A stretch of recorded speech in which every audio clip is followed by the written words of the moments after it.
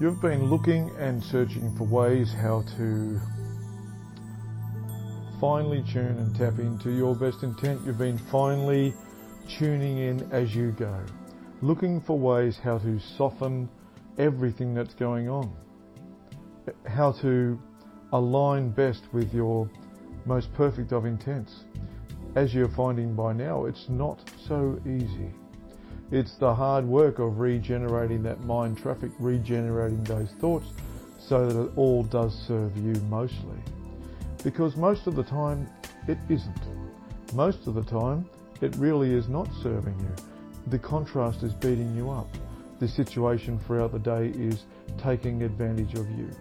You are being led down the garden path completely in the opposite direction that you really want to go in. You are feeling the dissatisfaction of not being aligned with all that is.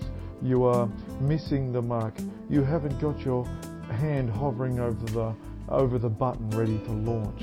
You're feeling the slowness of it all coming together. You're feeling the agitation of life overwhelming you. And that just means that you have to start looking at your life from a completely different perspective than what you are concurrently.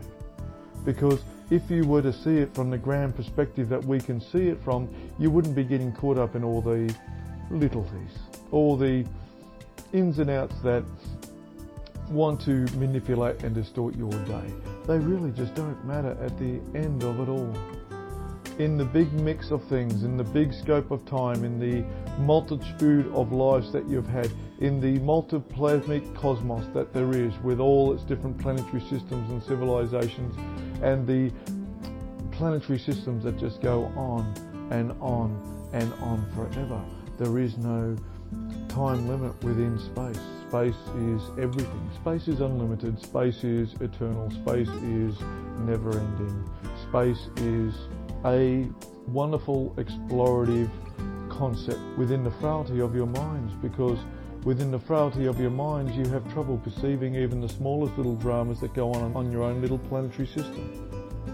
But within the cosmos, within the stargasmic platform, the outworking of the miraculous is ever present. The outworking of the power of non-physicality echoing out throughout the universe is commonplace. It's a miracle in itself. Space is a miracle. And when you walk outside at night and you can go through the whole day and a whole night and not even look up at the stars once. And there it is all around you, the miracles that are happening, not just above you in the space, in the heavenly stars, in the heavenly lights, not even there, but right in front of your nose, in your own backyard. There are miracles going on. There are miracles happening in and around your life all the time.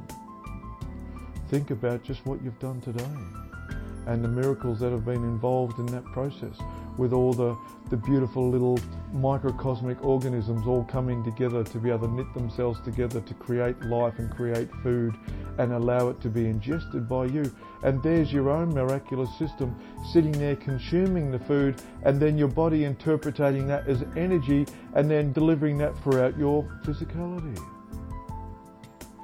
Yet you're so quick to be confined within the four quarters of your own home, trapped in the four corners of your own mind, thinking that life isn't very special at all.